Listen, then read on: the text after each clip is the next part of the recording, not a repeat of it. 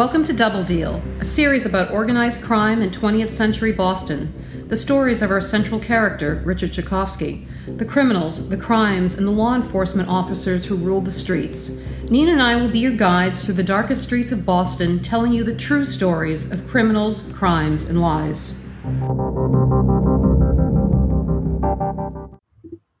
Hi, everyone. Today, Nina and I are going to be covering the hit parade of 1965. It's going to be a long one, so grab a beverage. Some of the names might be familiar to you, but today we'll be taking a deeper look at their backgrounds, what may have led to their killings, and the suspects. If you want to listen to the hit parade of 1964, our most popular episode, the link is in the show notes. And of course, we'll be sharing our theories, opinions, snarky comments, and debunking the Fed's theories. Hey, I think our listeners enjoy our snarky remarks. In the case of Robert Rasmussen's death, I'll be telling the story I know from my late father. We won't be covering Buddy McLean and Punchy McLaughlin's deaths today. Next week, we'll be discussing their assassinations and giving more background on them than we did in episode 13 and others.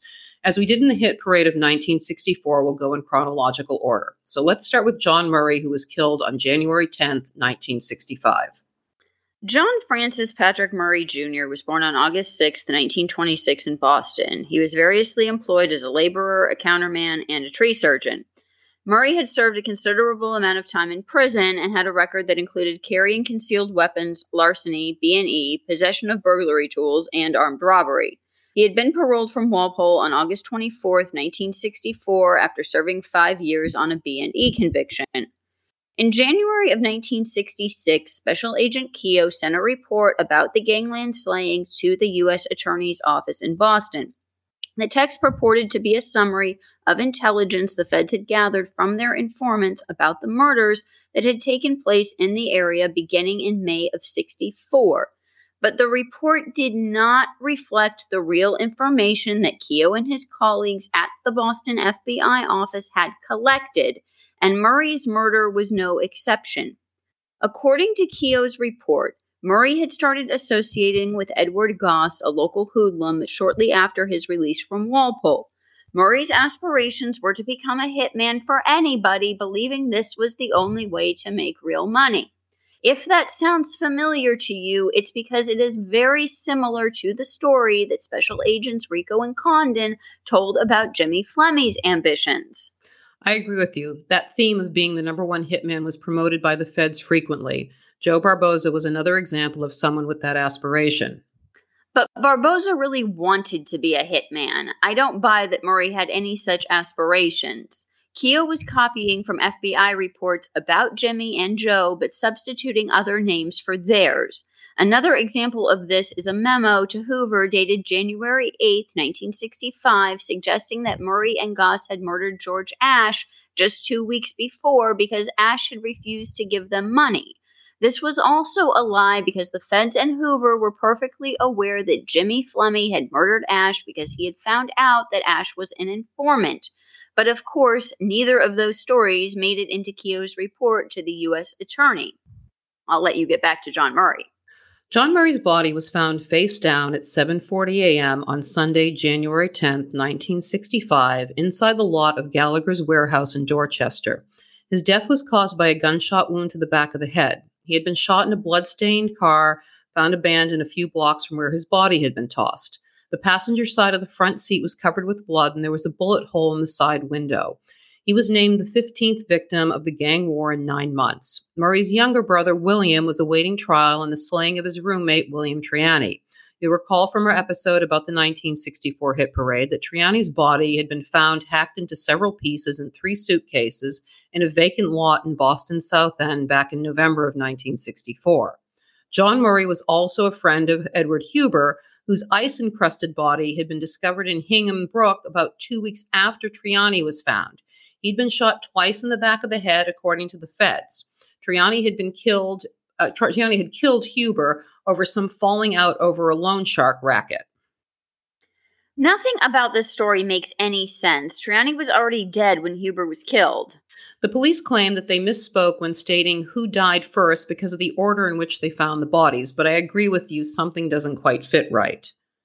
The hacked-up body sounds like Jimmy Fleming to me, and given that it happened so close to Margaret Sylvester's murder, my suspicion is that it was linked to that. Jimmy was probably tying up loose ends, and Rico was covering for his favorite again. And the feds knew that Jimmy killed Murray because his name was listed as one of Jimmy's victims in Rico's June 1965 report to J. Edgar Hoover. But once again, Keogh failed to mention that little detail to the U.S. Attorney's Office. And don't forget that in the middle of all of this, Jimmy was down in New York with Billy Stewart to testify to the grand jury about the counterfeiting ring. Imagine Jimmy on the stand.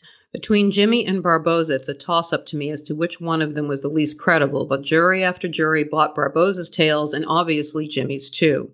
In May, William Murray testified that his dead brother had killed Triani. According to his version of events, Triani and John Murray had been arguing about a robbery after spending the night out drinking. They resumed the argument when they all woke up that afternoon. John went into the kitchen, got a gun, and shot Triani twice in the back of the head. William was acquitted of the crime and a direct verdict by the judge after a motion by the defense counsel Lawrence O'Donnell. O'Donnell was representing both William Murray and Robert Cook since they'd been indicted together. "Were you in fear of your brother, John?" O'Donnell asked William Murray. "Yes, I was," Murray confirmed. On the stand, Cook testified that he was also scared to death of John Murray. Triani's girlfriend testified for the prosecution that she had seen Cook kill Triani. But both Cook and Murray claimed that there had only been 4 people in the room, the 2 of them, Triani and John Murray. Cook was found guilty of second-degree murder and sentenced to life in prison. All on hearsay. Mm-hmm. But in January of 1966, Keogh wrote that Murray was killed by Spike O'Toole and Francis Xavier Gaga Murray. The exact reason for this was redacted, but given the timing, it presumably had something to do with a threat to the McLaughlins.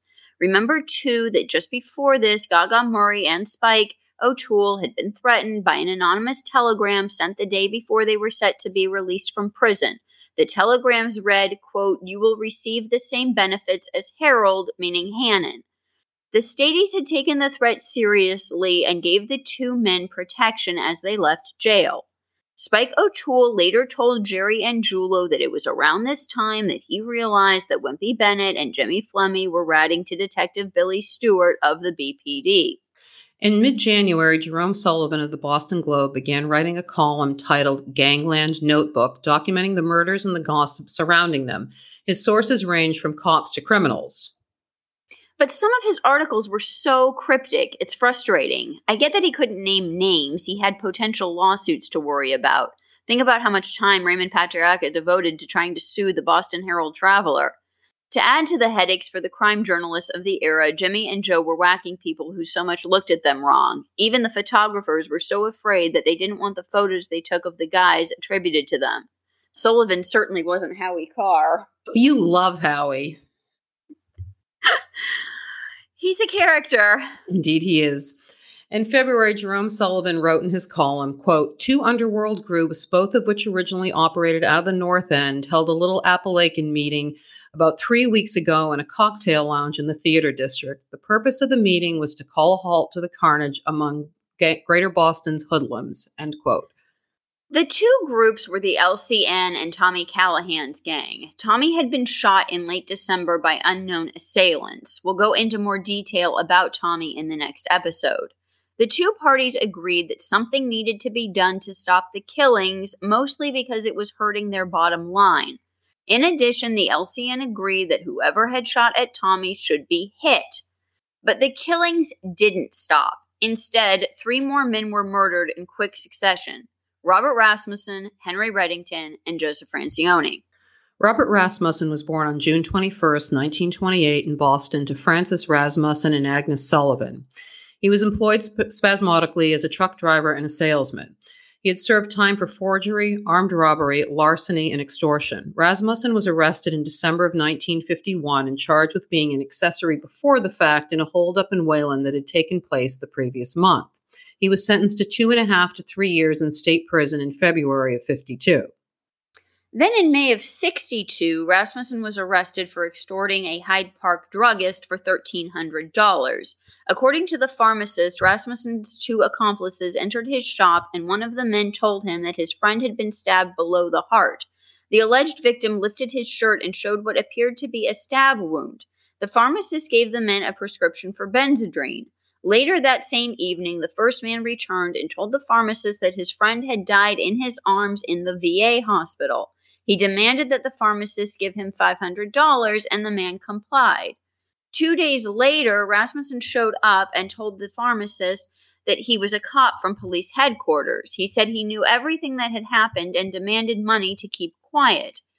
The pharmacist finally wised up and called his lawyer, who notified the cops. When Rasmussen reappeared a few days later to pick up the payoff, the cops were waiting for him. Rasmussen faced an additional charge of impersonating a police officer. He had only been released from prison 2 months prior to his murder after serving time for robbery. Rasmussen's body was found in a snowbank on the corner of Lake and Grove Streets in Wilmington at 12:50 a.m. on January 15th. He was nearly nude, wearing only socks, boxer shorts, and a necktie. There was a single shot in the back of his head from a .38 caliber gun. Rasmussen was so badly beaten that it took the police 6 hours to identify him, and even then it was only through his fingerprints. Since there was no sign of blood or a struggle where the body was found, the police believed that Rasmussen had been killed elsewhere. The story that I know is that Rasmussen was trying to shake down Jack Kelly for a piece of the Plymouth mail robbery loot. He kidnapped Dad in order to squeeze Jack for a cut. When Rasmussen met Jack and Pro for the exchange of Dad for the ransom, they ambushed Rasmussen and beat him nearly to death.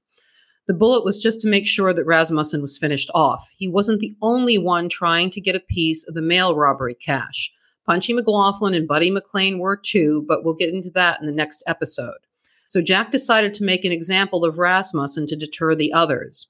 Although there was never mention of it in the newspapers, I was told that in addition to the socks, boxers, and necktie, Rasmussen was wearing a hat and had a broomstick stuck up his ass that was used to prop him up in the snowbank so passers-by would see his corpse. I submitted a FOIA request to the Wilmington police to verify that info, but it was denied as it's still an open case. Maybe someday we'll get access to that file. Special Agent Keogh's report also stated that Jack and Pro were likely the killers, but according to his informant, most likely the fountain of misinformation himself, Vinnie Teresa, Billy Aggie was in the mix. Quote, according to information received, Rasmussen was attempting to shake down John J. Kelly, prime suspect in the mail robbery at Plymouth, that George William Agasatelis of Lexington, Mass., and close associate of Kelly's, and formerly a close associate of Rasmussen, told Rasmussen that he had a score of a safe in a bookmaker's house and lured him into the apartment of a Maurice Lerner, where Kelly, Lerner, and Agasatelis overpowered him and drove him out to the Silver Lake district of Wilmington, where they killed him. First of all, Pro lived with his parents, wife, and 2 small children, so the likelihood that Pro would jeopardize his family to lure in Rasmussen is highly unlikely. Second, the scenario makes no sense because if Rasmussen was shaking down Jack, why would Rasmussen believe that Jack was going to cut him in on a score? Third, although Jack kept Billy close by, he was not doing scores or anything illegal with him since Jack had been pinched because of Billy in 1954. But, as I mentioned, the feds were mainly running off of Vinnie Teresa's claims. Roughly 11 days after Rasmussen's murder and just 3 days after Henry Reddington's slaying, it was reported in the papers that Jack Kelly had gone on vacation unbeknownst to his attorney, F. Lee Bailey. A roundup of the usual suspects was taking place, and Jack decided to make himself unavailable, as he would have put it. Nina, tell us about Henry Reddington's background. Henry Francis Reddington was born November 12, 1913 in Boston to Malachi Reddington and Margaret Hamrock. Reddington had a lengthy record which included a 1953 conviction for smuggling barbiturates into state prison. While he was in prison on the drug charges, he was charged with conspiracy to steal new cars in Boston and sell them out of state. The car theft ring had allegedly stolen 2 cars a week on average over an 8-month period from 1951 to 1952. The cars were sold at $1,500 each. Reddington represented himself in court at his 1955 trial. He charged that the FBI had targeted him because he was politically influential. His rapid-fire cross-examination of the government's key witness, his former employee, lasted 2 hours. The witness admitted that he had hired himself out to Reddington after being recommended by Romeo Martin, who was in prison with Reddington at the time. At the end of the 8-day trial, Henry was convicted of conspiracy to transport stolen cars across state lines and on 3 counts charging transportation across state lines. The following month, he was given an additional 7 years for conspiring to steal automobiles. The assistant U.S. attorney called Reddington the brains of the operation, declaring the scheme almost foolproof. He also labeled Reddington a cunning and habitual criminal and a menace to the community at large. In May of 1964, the police arrested a professional hitter from New York named Crazy Joe Donahue when they found him lurking around Henry Reddington's place of business. The authorities alleged that Reddington had harbored both Donahue and Frankie Machine Gun Campbell at various times. You might recall that the feds had earlier used the threat of Frankie Campbell to prod Billy Aggie into cooperating with them against Jack Kelly and the Plymouth mail robbery suspects. More on that, if you want to listen to more on that, listen to episode 17. Later that year, Sammy Granito was picked up on the wiretap at Raymond's talking about some pistols that had been sent from the Midwest by Henry Reddington. But the pistols apparently were useless because their firing pins had been filed down. Patriarca speculated that it was likely Reddington's fault that they were faulty. But he also warned Sammy to be careful of Wimpy Bennett, but no specific reason for this warning was given. Sammy later reported back to Raymond that he had asked Reddington where he'd gotten the guns from. Reddington explained that he received 2 guns from Albuquerque and 2 guns from Arizona, and he himself had packaged the guns and had no idea how and why the firing pins were altered. It's unclear if these were the same guns that were obtained by Teddy Deegan or another set. Well, maybe Casesso got them from Reddington. You don't know. At 3:15 in the morning on Saturday, January 23rd, Dottie Barshard and her companion, Edward S. Johnson, found Henry Reddington face down on the plush wall-to-wall carpeting in his Weymouth office, where he ran an insurance and realty business. A breezeway connected his office to his residence.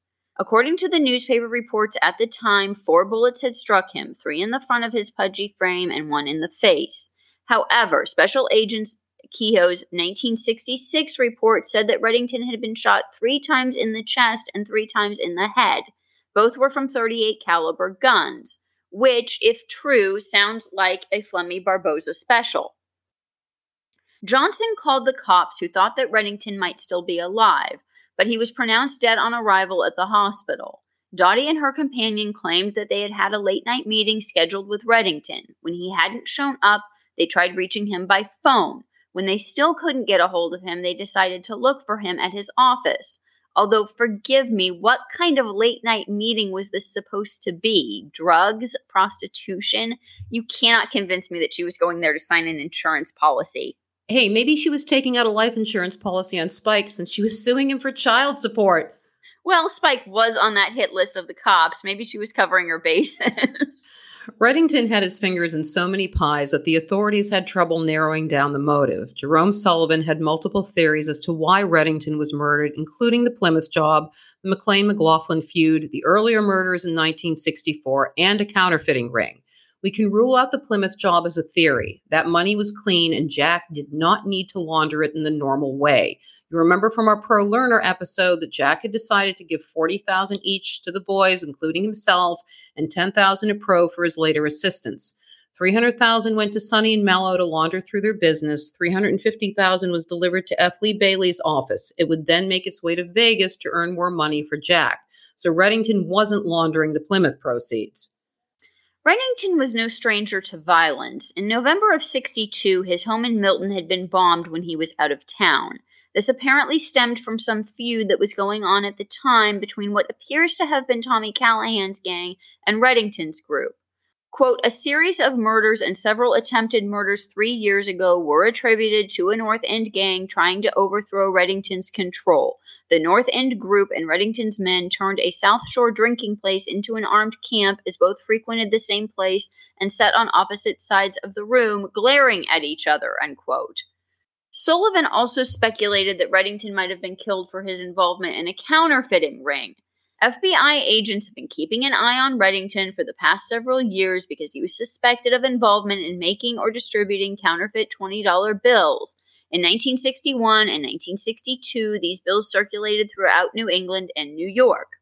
One other theory that we can rule out is that outsiders did it. Henry Tamilio later told Patriarca that New York had asked Jerry Angiulo about Reddington's murder. Jerry sent Tamilio to ask around town about it. According to Tamilio, he had learned from Joe Modico that Sammy Linden had been asked by some unknown individual whether he desired the killing of Reddington to be postponed since Reddington owed Linden $8,000. But Sammy reportedly answered that he didn't care about the $8,000 and didn't want to hear anything else about Reddington. Patriarca instructed Tamilio to find out who had approached Linden. At some point later, Raymond determined that it was Frank Smith who went to Linden, but it's unclear if that was actually true or if it was another story of Jimmy Fleming's. Another later theory about why Reddington was murdered was that Wimpy Bennett owed him money and didn't want to pay, and Spike O'Toole did the hit. We can also rule this out because, as we know, Spike knew by this point that Wimpy was not to be trusted. But Special Agent Keogh's report alleged that Reddington was killed by Spike O'Toole and Francis Xavier Gaga Murray. According to Keogh, Spike blamed Reddington for introducing Crazy Joe Donahue to Dottie Barshard. Spike believed that Dottie started using narcotics as a result. When Spike was released from prison in December of '64, he vowed to kill Reddington for ruining Dottie's life. Wasn't Dottie's life already ruined by all of them? Well, she didn't need any help with that. She was her own worst enemy. True. Keogh's report continued.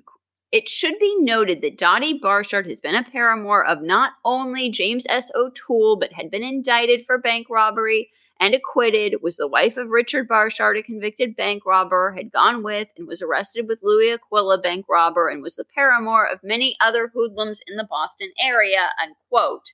He conveniently left out that she had been an FBI confidential informant for a decade at that point. You might remember from our earlier episodes that Spike was arrested on a morals charge just a few days after Reddington was murdered, and Dorothy was sitting in East Cambridge Jail awaiting extradition to New York for the Donahue murder trial. Meanwhile, Georgie McLaughlin was still on the lam.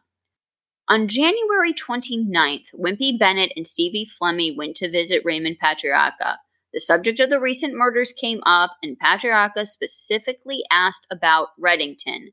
His visitors professed not to know about it, and a gossip obsession ensued, but Keogh did not elaborate on what exactly was said. About a week later, Jerome Sullivan noted that Wimpy was under surveillance by the authorities due to the fact that 7 of the murder victims had either made their homes on the South Shore, where Wimpy was also living, or had been found dead there. Sullivan's theory that it had to do with the McLean-McLaughlin feud and the earlier murders in 1964 makes more sense. Reddington had gone underground in midsummer of '64 and hadn't popped up again until sometime in October. Sullivan wrote, quote, "There is hardly a detective on the Boston police force or an agent in the local FBI who was surprised that Reddington was slain. His name, his photograph, his home address, and the type of car he drove have been circulated in a confidential Boston police circular for more than 6 months. This circular, bearing the names of 18 to 20 known hoodlums, divides the list into 2 groups. Those friendly to suspected slayer and FBI fugitive Georgie McLaughlin, and those hostile to him. Reddington was a known associate of the McLaughlins." Reddington was the 3rd name on the list who had been targeted. The other 2 were Harold Hannon and Punchy McLaughlin. As we mentioned in our episode about the hit parade of 1964, Hannon was most likely murdered because of his attempts to bring Georgie in, and Punchy was almost murdered in November, likely for the same reason. So you have to wonder if Reddington wasn't involved in a similar scheme. Maybe Dottie was picking up money for Georgie from Reddington. Dottie blabbed to Rico, and Rico told Jimmy. Remember that Reddington was murdered just 1 month before Georgie and Spike were arrested by the FBI. The feds did not want Georgie coming in on his own. Frankie Salemi later claimed that Rico came to him for an untraceable gun so the feds could kill Georgie when they raided his apartment. But in the end, it supposedly didn't work out because Special Agent Gerard Coleman wouldn't play ball. Like Teddy Deegan, 2 months later, Reddington was killed by more than one gunman. We know that Jimmy and Barboza were responsible for Deegan. The counterfeiting ring being the motive is weak. If Jack and Pro were involved, then I would guess that drugs were the motive since Dad was dealing. But I never heard any mention of Dad being involved with Reddington and his heroin trafficking. Like you, I suspect Georgie McLaughlin's apprehension was the real motive. Dorothy probably had no clue that by telling Rico that she would be getting Reddington killed, even though she should have known better considering how Harold Hannon ended up. We both think Barboza and Jimmy Flemmi were the perpetrators, most likely at Rico's behest, which brings us to another familiar name from our previous episodes and likely victim of Barboza and Jimmy, Joseph Francione. He was shot at 49 South Ave in Revere at 2:30 p.m. on Monday, January 25th. He had last been seen by his landlord shoveling snow half an hour before he died. The landlord reported that he heard 3 shots and ran to find Francione face down on his kitchen floor with 3 bullets from a .38 caliber in the back of his head. Francione was born on February 5, 1929 in Boston to Esther Rotundi and Raphael Francione.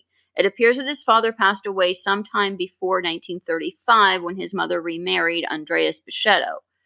Francione was employed as a baker, a salesman, and a laborer. His first arrest was at the age of 12, and he'd been in the rackets on a small scale for years. He was arrested in May 1948 when joyriding along Revere Beach Boulevard in a stolen car with stolen plates. Then, in 1952, he was pinched for a payroll robbery. The following year, he was convicted of participating in a B&E of a wholesale jewelry store back in January of '50. He was also suspected of being implicated in many fur and jewelry robberies, as well as selling stolen cars. In early 1960, Francione and Frederick Lacciarella were arrested for a B&E in the nighttime. But while they were both out on bail on the B&E charges, Francione was kidnapped, beaten, and robbed of $3,200. Lacciarella was indicted on a kidnapping charge, but Francione refused to identify his abductors. The 2 men were, however, convicted on the B&E, and Francione was sent to Norfolk. Lacciarella was found with his head bashed in, lying on the grass of the outfield in Walpole Prison's baseball field on Memorial Day weekend the following year. The slaying was believed to be the result of a grudge against the victim, who was labeled a troublemaker by prison authorities. Because of his many run-ins with his fellow inmates at Walpole, Lacciarella had been transferred to Norfolk and then to Concord Reformatory. According to one prison official, he made enemies wherever he went. He had returned to Walpole at his own request, less than 24 hours before he was murdered in front of 200 witnesses. Of course, nobody would admit to witnessing the murder.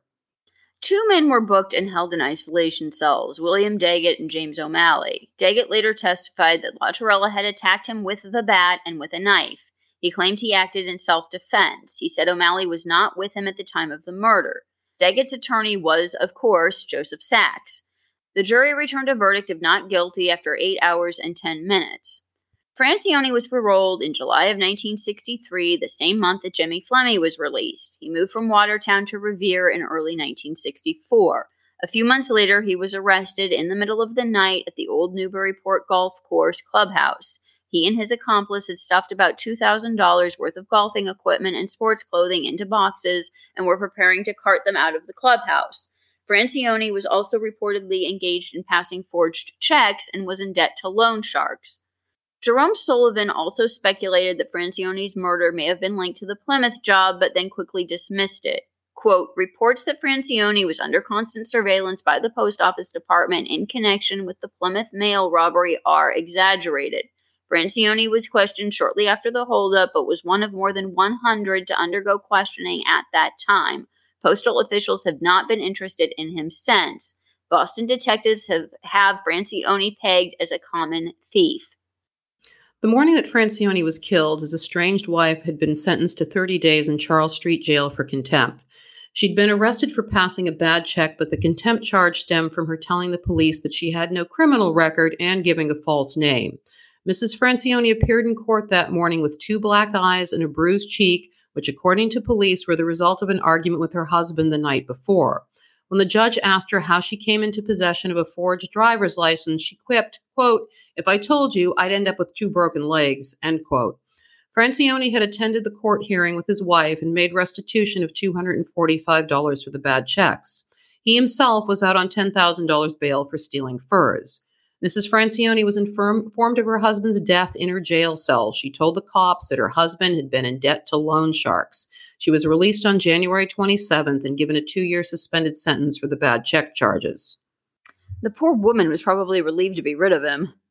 According to Special Agent Keogh, an FBI informant told them that Francione was killed by Joe Barboza, who at the time was involved in loan shark activities with Connie Frazee from East Boston. Francione was killed by Barboza on a hit contract, which was later ascertained to have been ordered by Frank Smith. The feds ascertained this information from Jerry Angiulo, who likely learned it from Jimmy Flemmi. But as we outlined in the previous episode, it seems very unlikely that this was true. Jimmy was a pathological liar who would make up any story that would suit his purposes in the moment, but his story changed depending on who he was talking to. There are multiple occasions of Jimmy on the wiretap at Raymond's complaining about a murder that had taken place and telling Raymond how unnecessary the whole thing was, but it turned out that Jimmy was the killer. And again, Keogh's later report is not the same as H. Paul Rico's list of Jimmy's victims, where Francione is also listed. In addition, Henry Tamilio and Jerry Angiulo were each picked up on the wiretap at Raymond's on 2 separate occasions, telling Raymond that Joe Barboza killed Francione. In March, Jerry also told Raymond that Jimmy was with Joe when Francione was killed. The day after Francione was murdered, a man whose first name was Frankie, but whose last name Special Agent Keogh claimed not to know, came down from Boston to see Raymond in Providence. His purpose in visiting was to discuss the recent underworld killings in Boston. Raymond advised Frankie to tell everyone to keep off the streets as much as they could because of the recent roundups of criminals in Boston by the local police. Frankie replied that everyone was scared of Jimmy and asked Raymond to talk to Jimmy and impress upon him that there should be no more killings in Boston. Raymond agreed to talk to Jimmy and made the statement that if the killings don't stop, I'll declare martial law. However, Patriarca was still not actually concerned that Jimmy was murdering people without permission, and according to Keogh's summary of the conversation, he indicated he thought very highly of Jimmy. A few days later, Jerome Sullivan wrote in his column, quote, "If there is any one overriding or underlying cause for the unprecedented rash of gangland murders, it is probably that there is no big-time rackets boss in this area. If there were one, a halt would have been called many months ago." He continued by quoting the Boston Police Superintendent, "If these slayings prove nothing else, they prove there is no such thing as organized crime here," unquote.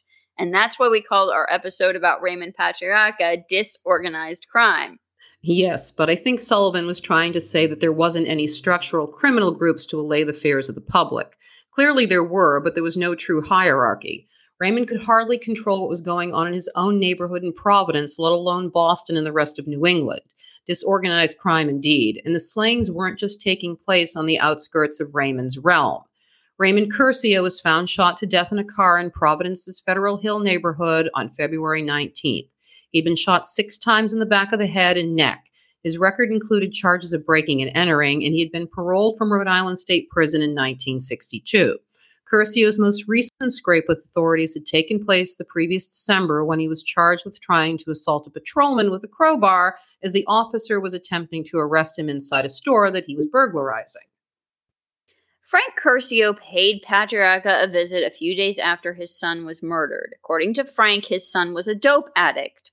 The two men discussed the origin of the drugs, but throughout the entire conversation, Patriarca gave no indication that he knew who had murdered Frank's son. And that seems to have been the end of it. From what we've seen of Special Agent Keogh's notes from the wiretap, Curcio is never mentioned again. And his report to the U.S. Attorney the following year didn't even name Curcio as a murder victim in the gang war, though that may just have been because the murder took place in Rhode Island and not in Massachusetts. Fast forward nearly 16 years to December 1980, when Raymond Patriarca was charged with being an accessory before the fact in Curcio's murder. The government's only witness was another self-proclaimed mafia hitman named Nicholas Palmigiano, who claimed that he and Dickie Calais had killed Curcio on Raymond's orders using handguns supplied by Rudy Sciarra. Conveniently, Dickie Calais had been murdered himself in 1975. Palmigiano alleged that Raymond had ordered Curcio's murder because he and 2 other men had burglarized the home of Joseph Patriarca back in the mid-50s. According to Palmigiano, the other 2 men had disappeared. One of them he named as an Angelo Mosca, and the other one he couldn't remember. Quote, "Patriarca was upset about the break-in. He told me to nail Curcio. He told Sciarra to supply the guns," Palmigiano testified. The reason that Sciarra supplied the guns was because Palmigiano claimed that, quote, "guns were hard to come by. I had guns of my own, but why should I have to use my own guns for his murder? I just have to throw the gun away after. Besides, he could get all the guns he needed," unquote. Parmigiano testified that he and Calais had set Curcio up by telling him they had a score. Curcio was driving, and Parmigiano slid behind Curcio and fired 2 shots from the .32 into the back of his head. Calais, using the .38, fired 3 shots into the victim. As he left the car, Parmigiano fired another bullet at Curcio through an open window on the passenger side of the car. He later disposed of the weapons in Canada Pawn along with a pair of gloves he'd worn. The defense was not allowed to submit as evidence a metallurgist's report showing that the .32 had been underwater for no more than 2 years. Parmigiano also claimed, quote, Sciarra told me they tried to kill Curcio up in Boston a few days after the break-in, but they just missed him, end quote. Rudy's lawyer also tried to get logs from the FBI surveillance of the Coin-O-Matic, admitted as evidence, but his request was denied. Really, who wasn't Rudy accused of or tried for killing? Seriously. Parmigiano had testified that he met Patriarca and Sciarra out in front of the Coin-O-Matic at about 8:30 in the morning of the murder. Conveniently, Raymond allegedly ordered the hit outside the Coino and not inside it, so it wasn't picked up on the wiretap. The FBI surveillance log showed that Raymond entered his office at 8:56 that morning.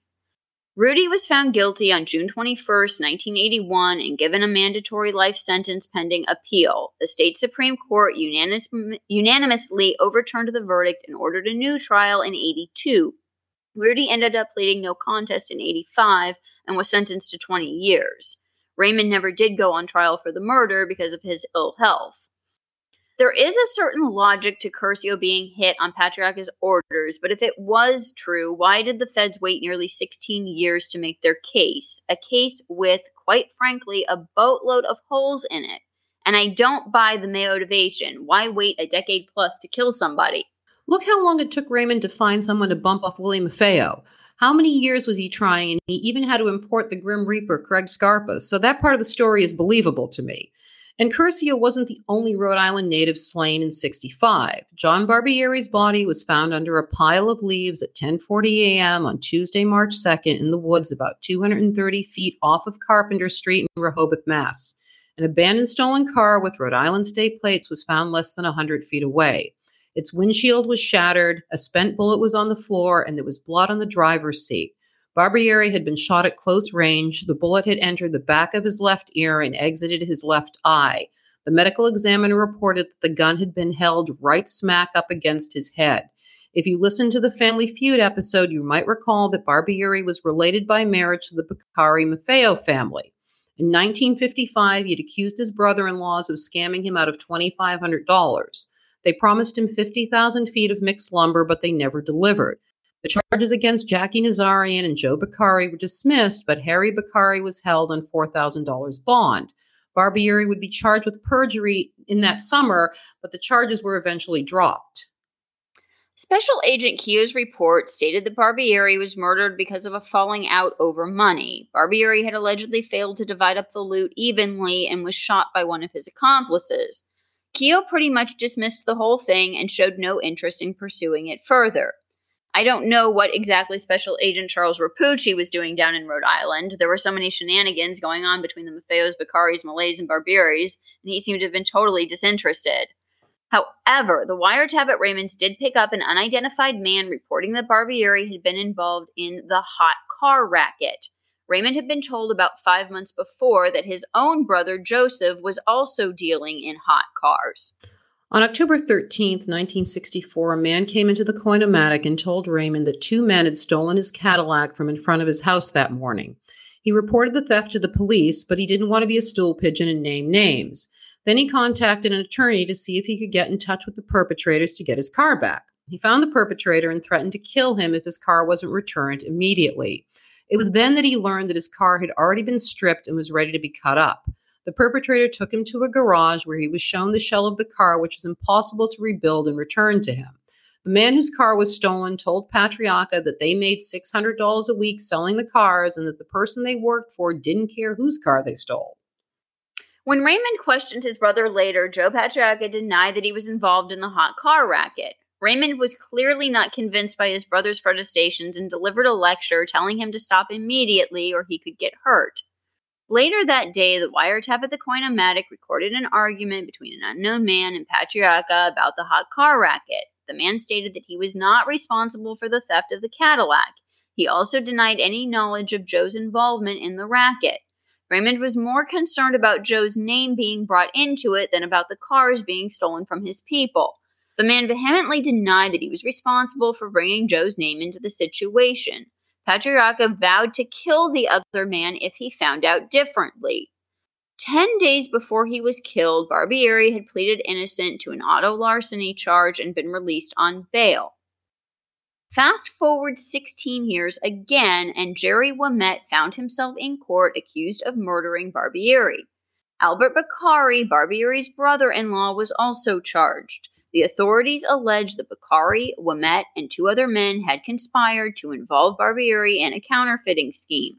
They had supposedly robbed Barbieri of $25,000 before murdering him.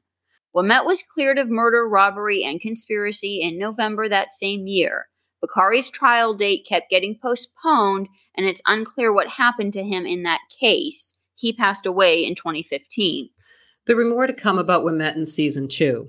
We already discussed the Teddy Deegan murder in March of 1965, and our most recent episode covered the assassination attempt on Frank Smith just a few days later.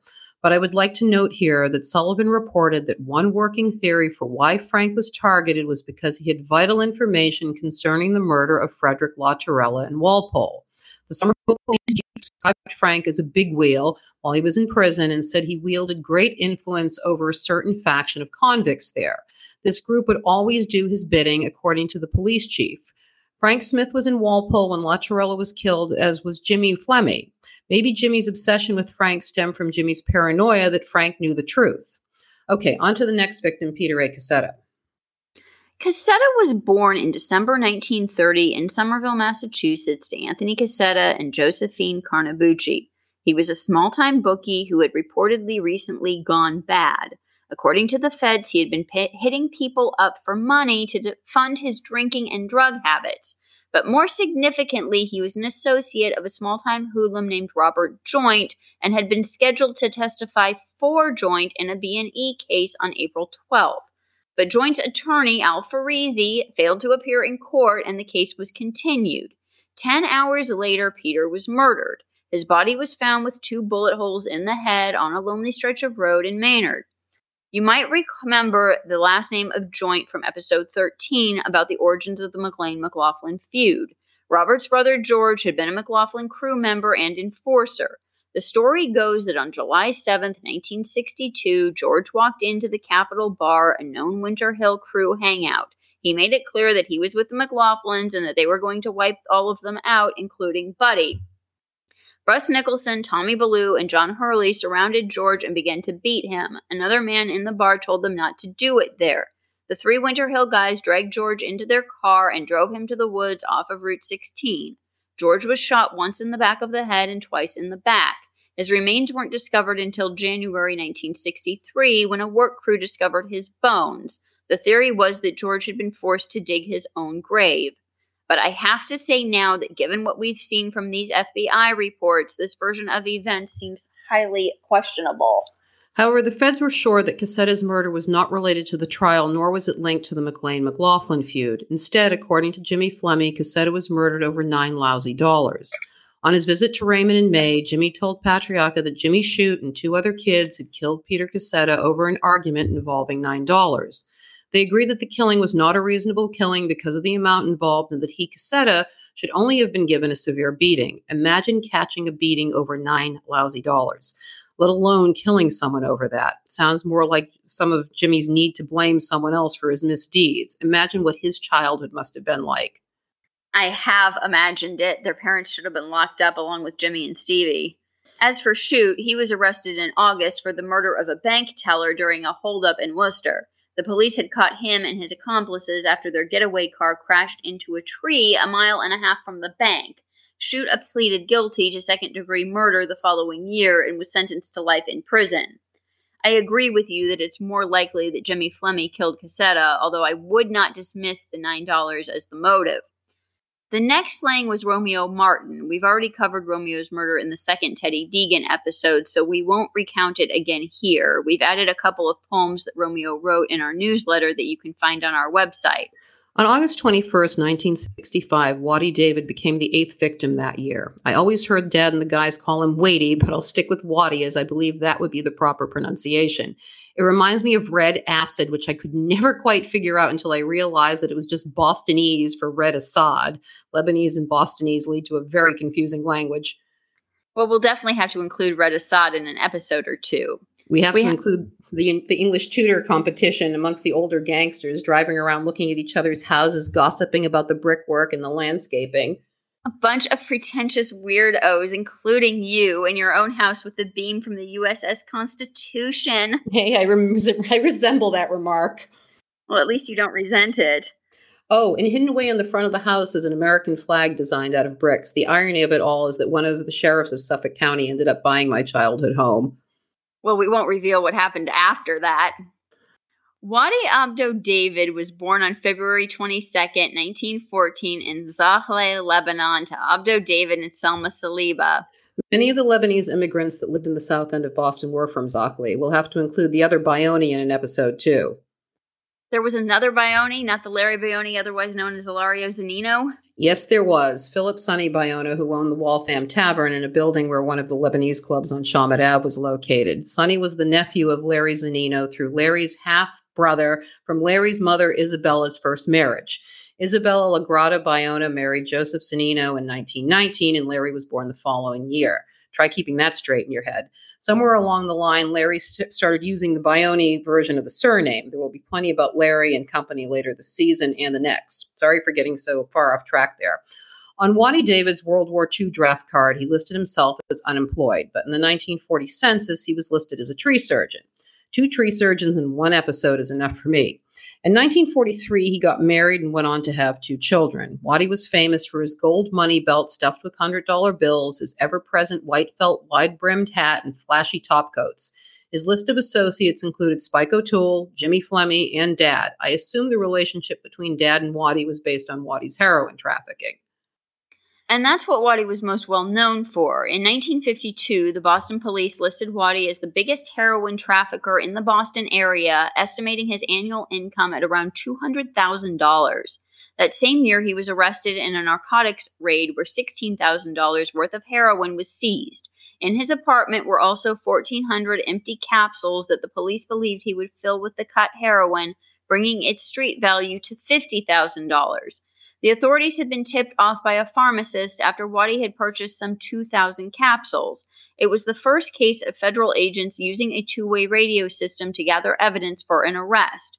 He was also charged with participating in an illegal lottery operation. Waddy was eventually sentenced to 3 years, but remained free pending appeal. But not for long. On January 23rd, Waddy was arrested at the Charlestown State Prison while in possession of a spring blade knife and passing 15 tablets to an inmate he was visiting. That inmate was none other than Teddy Green, escape artist and partner in crime of Frank Smith and Harvey Bastani. Bail was set at $40,100. That winter of 1953 was a busy one at Charlestown. On January 11th, 2 guns, ammo, and some quantity of drugs had been found in the prison paint shop during a search of the building. 2 officers had been assigned to investigate smuggling into the prison and were searching employees and visitors as they came in. 6 weeks later, they caught the prison storekeeper, Ralph Johnson, with a manila envelope filled with 800 capsules and tablets as he returned from lunch. He admitted that he had been doing it for 7 months and named Henry Reddington and another man whose brother was incarcerated at Charlestown as his accomplices.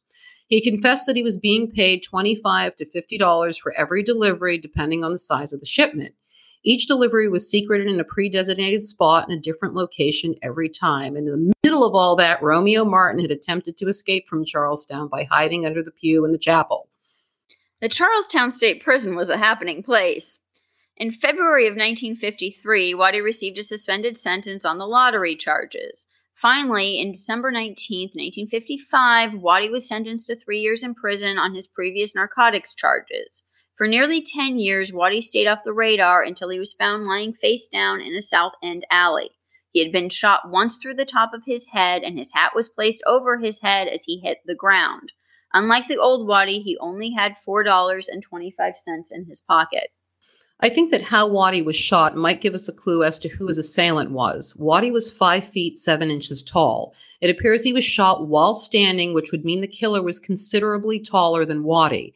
That rules out Barboza and Flemmi. The only hitter at that time that I can think of who was tall enough would have been Pro Lerner, who stood a little over 6 feet 2. Now, why would Pro at Jack's behest want to kill Waddy? The only thing I can think of, again, is Dad's drug dealing. Well, the police speculated that Waddy was trying to get back in the narcotics business. Prior to his murder, the police had confiscated thousands of dollars worth of heroin from apartments they had raided. No one was ever charged in Waddy's slaying. But it's interesting to note that 3 of the 1965 murder victims were linked to one another, at least from their time in Charlestown together. Waddy, Romeo Martin, and Henry Reddington. My Uncle Danny was in Charlestown at the same time as Waddy, Romeo, and Reddington, but I only know that he was friendly with Romeo because Romeo lived in the West End and was close to Teddy Deegan. As I mentioned in the first Teddy Deegan episode, my family and the Deegan family were close. Well, I know your Uncle Danny was just a bookie, but the connections are interesting to me. Oh, I agree. All of these guys were linked to each other in one way or another. Speaking of linked, the next 2 men to lose their lives were Punchy McLaughlin and Buddy McLean, just 11 days apart from each other in late October. As we said earlier, our next episode will be dedicated to Punchy, Buddy, and their murders. The following month, on November 15th, Raymond DeStasio, John B. O'Neill, and Robert Palladino were shot to death. We covered the killings of DeStasio, a McLaughlin ally, and O'Neill, an innocent bystander, in episode 24 about Joe Barboza, so we won't be going into detail about them today. We'll link to that episode in the show notes. In our episode on the Boys of Winter Hill, we briefly discussed Palladino's murder, but I'll give a little more detail here. Robert Palladino was an ex-con from Winchester who had been sent to Walpole for an unarmed robbery in 1962. After he was released from the Plymouth Forestry Camp in September of 64, he had gotten a job at Jimmy and Johnny Motorano's father's after-hours joint, Luigi's. The Motorano boys believed that another employee, Margaret Sylvester, was sleeping with their father, so they decided to kill her. After Jimmy Motorano killed Margaret in November of 1964, he and his brother recruited Jimmy Flemmi to dispose of her body. Well, Jimmy must have been high since he stuffed her mutilated body into a sack and left her body in an empty loft above the club, along with a trail of blood. Who knows what was going through his head, but after his botched disposal attempt, Jimmy called Detective Billy Stewart and relayed the sordid tale to him. On November 11th, 1964, Margaret's body was discovered by the police. They had obtained a search warrant based on an anonymous call that stolen furs were stashed in the loft, which just makes me think of Francione with the stolen furs. In late April 1965, DA Garrett Byrne convened a special grand jury to look into Margaret's murder. The press reported that indictments were expected to be returned against 2 men. In addition, the grand jury was going to see evidence related to a ring of fur and jewelry thieves. Jimmy Motorano was indicted on a charge of assault and battery with a dangerous weapon. He had supposedly beaten Margaret with a shoe a couple of days before he killed her. He pleaded innocent in July of 1965 and was released on bail. Robert Palladino had testified in front of a grand jury about Margaret's murder the week before he was killed. Palladino's body was found in North Station with a single bullet wound to his head. Decades later, Johnny Motorano confessed to Palladino's murder. Motorano said he picked up Palladino at an after-hours joint on Blue Hill Ave, shot him in the head, and dumped the body at North Station. According to Motorano's statement, Palladino was his first hit, which I sincerely doubt. In December of 1966, Jimmy Motorano went on trial and was convicted as an accessory after the fact in Margaret's murder. He was sentenced to 4 to 5 years in state prison. There was another murder on the day that Margaret Sylvester was killed. We didn't cover it in the hit parade of 1964, but I want to talk about it now. Anthony Nene, I cannot say this last name. Bonagorio. Bonagorio. Body was found under the Southeast Expressway near the Columbia Red Line train station in Dorchester. His slayer had beat him to death with a 10-pound rock. I know the press and the authorities dismissed any connection to the gang war, but the location alone screams of a Flemmi situation. One early article did try to link Nino, Margaret, Triani, and Huber's murders, but if it was Jimmy, obviously the feds would have shut that theory down because they didn't want to lose their favorite informant. And Nino was linked to the Boston LCN guys through his brother Enrico, who was an associate of Sal Cesario. Cesario had a record for heroin trafficking and was the predecessor of Ralphie Chong LaMattina in the narcotics trade around Boston. In January of 64, Cesario and Enrico were pinched for loan sharking. Then in September of 64, Cesario's brother, Philip, was shot while driving at the intersection of Dover and Washington Street. He managed to get himself to the hospital and survived. Again, it was Flummy territory where the shooting took place. We're going to have to look at all of the shootings and stabbings that took place between 1963 and 65. I agree that the murder of Nino Bonagorio and the attempted hit on Phil Cesario had to be linked to the rest of the killings, particularly because of the loan sharking and the locations. We'll be discussing Sal Cesario in our North End episode in a few weeks. As for the Muteranos and Flummies, there'll be no shortage of stories about them either. Next week, we'll be going into detail about the assassinations of Buddy McLean and Punchy McLaughlin and the events leading up to their murders. Thanks to all of you for listening. We broke the 10,000 download mark last week. Please keep sharing episodes and leaving comments. If you love us too much, consider making a donation to buy me a cup of coffee. The link is in the show notes. Bye. Bye.